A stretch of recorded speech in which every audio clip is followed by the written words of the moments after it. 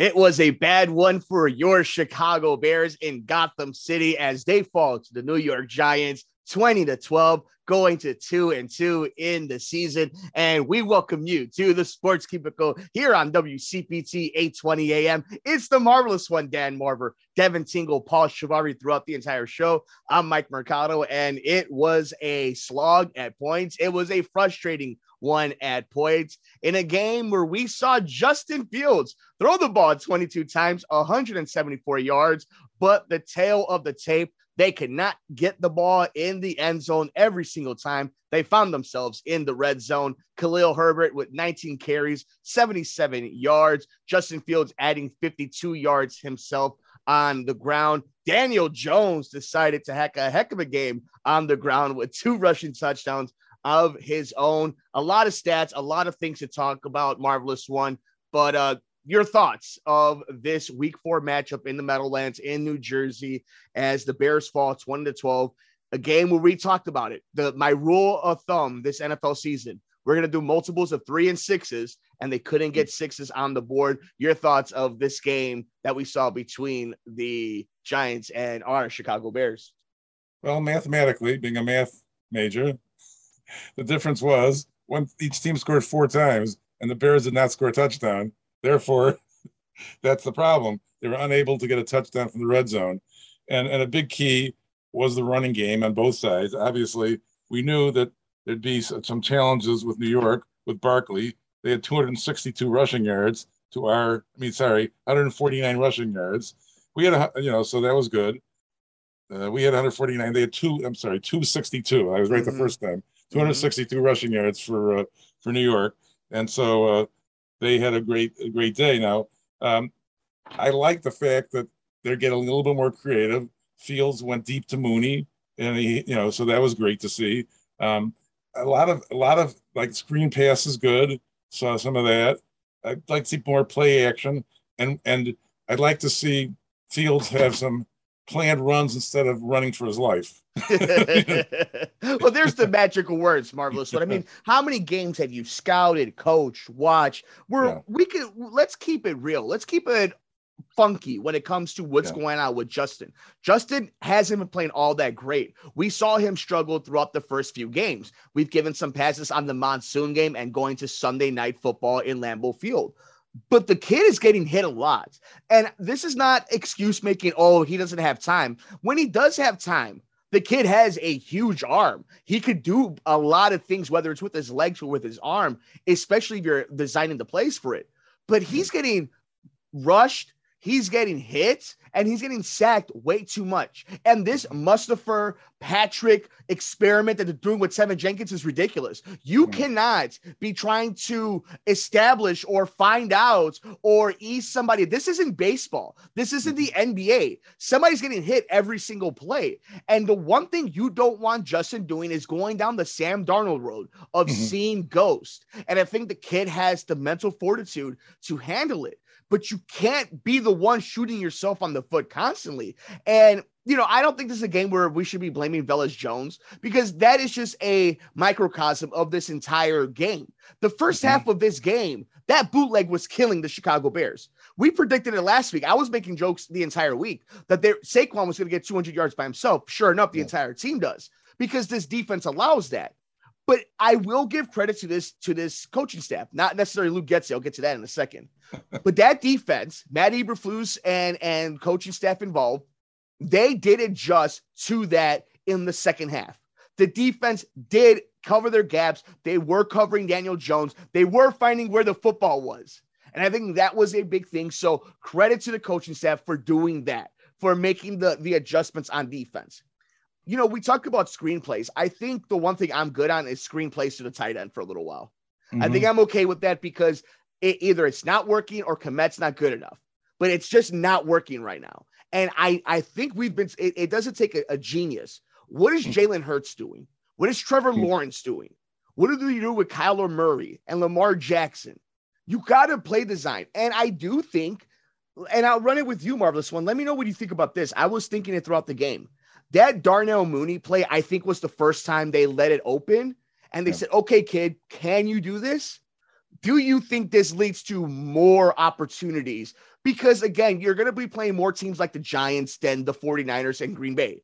Do you think that was an indication that maybe the coaching staff is going to entrust in Justin a little bit more? Yes, I think that I know that he wants to do that, and the coaching staff will allow him. I mean, even last week he was saying he runs the plays that he's told to run, which was an indication that he'd like to pass more. But I'm also concerned about the possibility of losing Cody Whitehair. He got hurt, and at the end of the half, Justin needs to learn how to slide a little bit. He's going to have his knee blown out because, I thought that it might have happened right at the end of the half in that one last play where he needs to do a baseball slide instead of bending his knee. That really makes me nervous. And then sometimes he's like rolling and he's got to work on that, I think, a little bit. I agree. Yeah.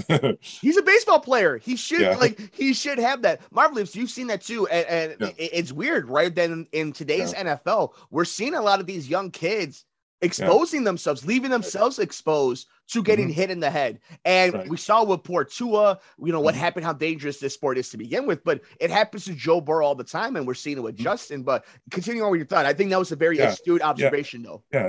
Because if he leaves his head up, he's going to get some head-to-head contact. But if he just goes down and a complete slide on his back, it's going to be much better for him in the long run, because that's what the veteran quarterbacks do.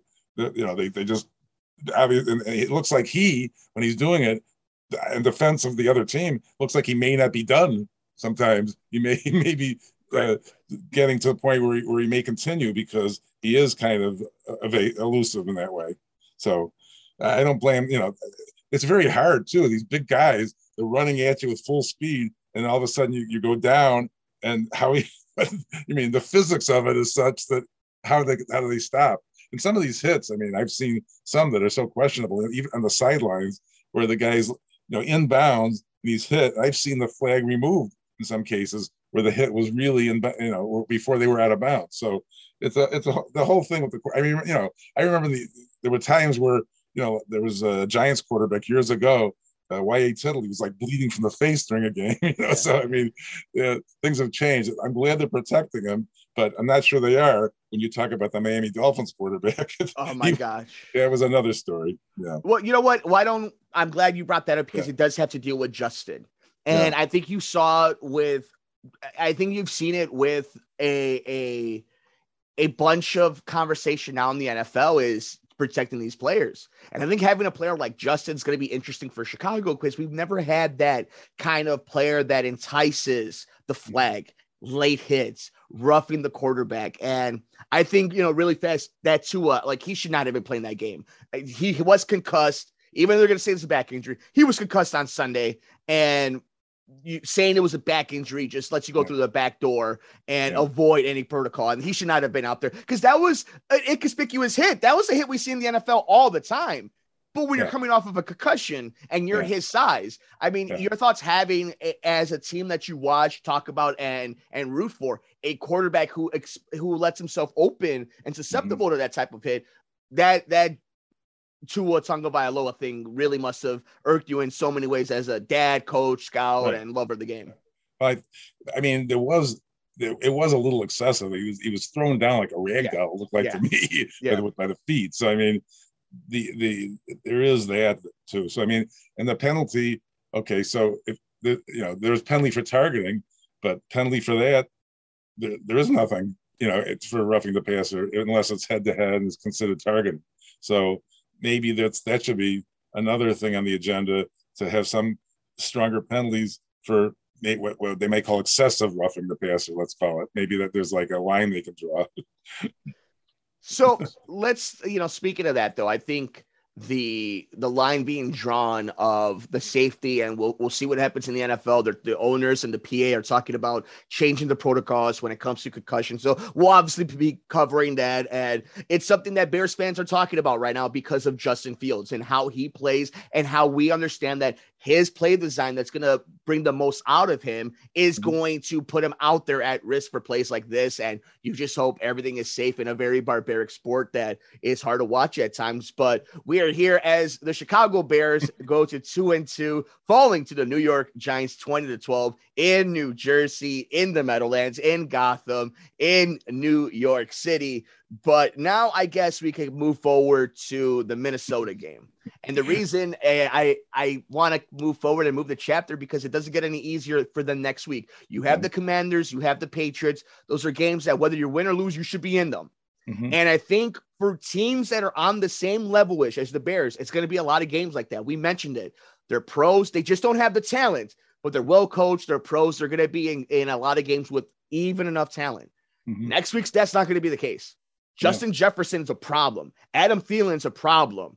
Dalvin Cook or Alexander Mattison are a problem. Kirk Cousins, when he's not in primetime or in London, is a problem. So your thoughts as they meet another division rival in a division that you have the Lions scoring 40-something points and still losing in a tough division, the NFC North. I mean, the Vikings proved their worth by beating the Packers in the opening game. And I thought we had an advantage over the Giants because they played Monday night. So I'm not going to say we have an advantage over the Vikings because they played in London.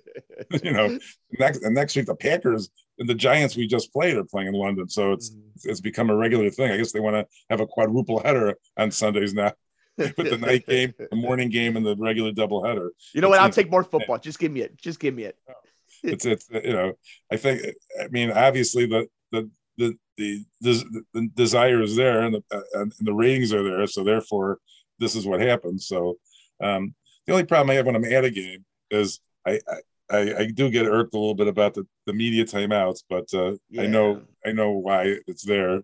But even in basketball, with every 4 minutes, there's a media timeout in college, the 4 minute, 8 minute, 12 minute.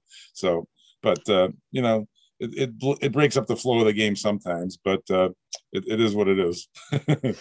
So looking into this Minnesota matchup, though, them coming back from London, the exposure of the league, now they're coming in with confidence. We know how good they are. Is it going to be, we're going to make the same prediction we did for the Saquon Barkley bets of the over. It's like Justin Jefferson, whatever the over is bet that. Whatever the touchdown overs are, bet that. It's going to be a rough one. And I don't know how the Bears, unless it's a game like that Pittsburgh game last year, I just don't know how this roster on offense can hang with the Minnesota Vikings. Because here's the thing, right? The Bears' whole concept is, can you have a clean enough drive for 7 to 12 plays to get into the red zone and score a touchdown? Bend, don't break. Here's the thing, though. They got the running back that's going to make you bend, and then the wide receivers that are not only going to break, but break your spirit really early. So I think it might be a long Sunday next week for the Bears against the Vikings, right? Yeah, I'm worried about Dalvin Cook. Like, I mean, he'll be able to run like have good numbers because the running defense is not proven to be very effective this year, and so I would expect him to have a good game. And one more thing, did you notice who the quarterback was today for New Orleans? Yes, I did. Oh my goodness. We have gone full circle here in Chicago. Andy Dalton. Let's go. The redheaded savior himself. And it is, it's always an interesting Sunday when Andy Dalton makes an appearance as we are breaking down the NFL Week 4 and the Chicago Bears loss to the New York Giants here on the Sports Cubicle. It's the marvelous one, Dan Marver. It's Devin Tingle and Paul Shivari throughout the entire episode. I'm Mike Mercado. Make sure you're following us on Twitter at Sports Cubicle TV. Let us know your thoughts of this matchup and the matchup moving forward for these couple of weeks on Monday Night Football on Amazon Prime. And of course, this coming up week where they are playing Kirk Cousins and the Minnesota Vikings. So let's say this, right? I think we kind of have an idea. It might be a long day next week, whether or not Andy Dalton was the starter, if it's Justin Fields, it's going to be a long day for the Chicago Bears, I feel. But your vibes for this team. I think it was a good day for Justin. And a bad day for the organization. I don't know if that's so hyperbolic, if that's too in the moment, but I think I'll explain this to my younger brother because he's innocent, like a lot of our awesome viewers and listeners. They're just fans in the best of ways. They just want to watch their favorite team and they want to see the Bears win. They don't care about long-term building and all this. It's about that given Sunday. But I find myself watching these games on so many different levels. How's the offensive line doing with their carousel? Is Justin Fields developing? If they're winning, is it because of contributions from guys who are going to be on this team 2, 3, 4 years from now, which is hard to do in the NFL where the lifespan isn't that long. But I think it was a good day for Justin. I think there was good stuff from Matt Eberflus and the defensive coaching staff, some adjustments from the defense themselves, but special teams struggled, and the offensive play calling and offensive play for a lot of different moments struggled. So I don't know. What are your vibes when after this game, after 4 weeks of a crazy season already? We're talking about this is going to be a win and a loss type of year. They'll be struggling to be an 8-9 team, but it would be nice if they could have get Montgomery back. That would help them a lot. I think that would help their overall offense to have David Montgomery back. And I mean, the Vikings are not, they've had some trouble. I mean, they only beat the Lions by 4 last week, and in that split Monday night game, they didn't look so great against the Eagles. So, they are beatable. I mean, I thought this was a game where we could, maybe the game at Soldier Field or maybe this game. I thought Minnesota was a possible split this year where we could split with them. But, they've really I think they need to open up the offense a little more and stop the run. Those would be the key, and convert touchdowns. And, hats off to the substitute kicker who was hired 48 hours ago. Yeah, as Bagley was the kicker for the Chicago Bears today, as Cairo Santos was dealing with some personal issues. So we'll see if Bagley finds a job somewhere else or how long Santos is out. We know how volatile the kicking situation is, but go figure. A game where the Bears only give up 20 points and all they can find a way is to get 4 field goals. It's very much per the organization and how they've been ran. But, Marver, I think after 4 weeks, I kind of want to get your closing thoughts on this one. Going into next week, you found the reasons why the Bears can win. We know Justin can have that Pittsburgh game. He doesn't have the same weapons that he did last year, but we know the talent's there. We also know the likelihood of some of these dudes just absolutely going crazy from Minnesota. But as a Bears fan, the first quarter, or what would be the first quarter back in the old schedule days, what do you grade the Bears out? I think actually compared to the Matt Nagy era of the last year, where it was almost incomplete, because you can actually give real grades because you're watching it. There's film, there's practice. I am putting the Bears right around the C-.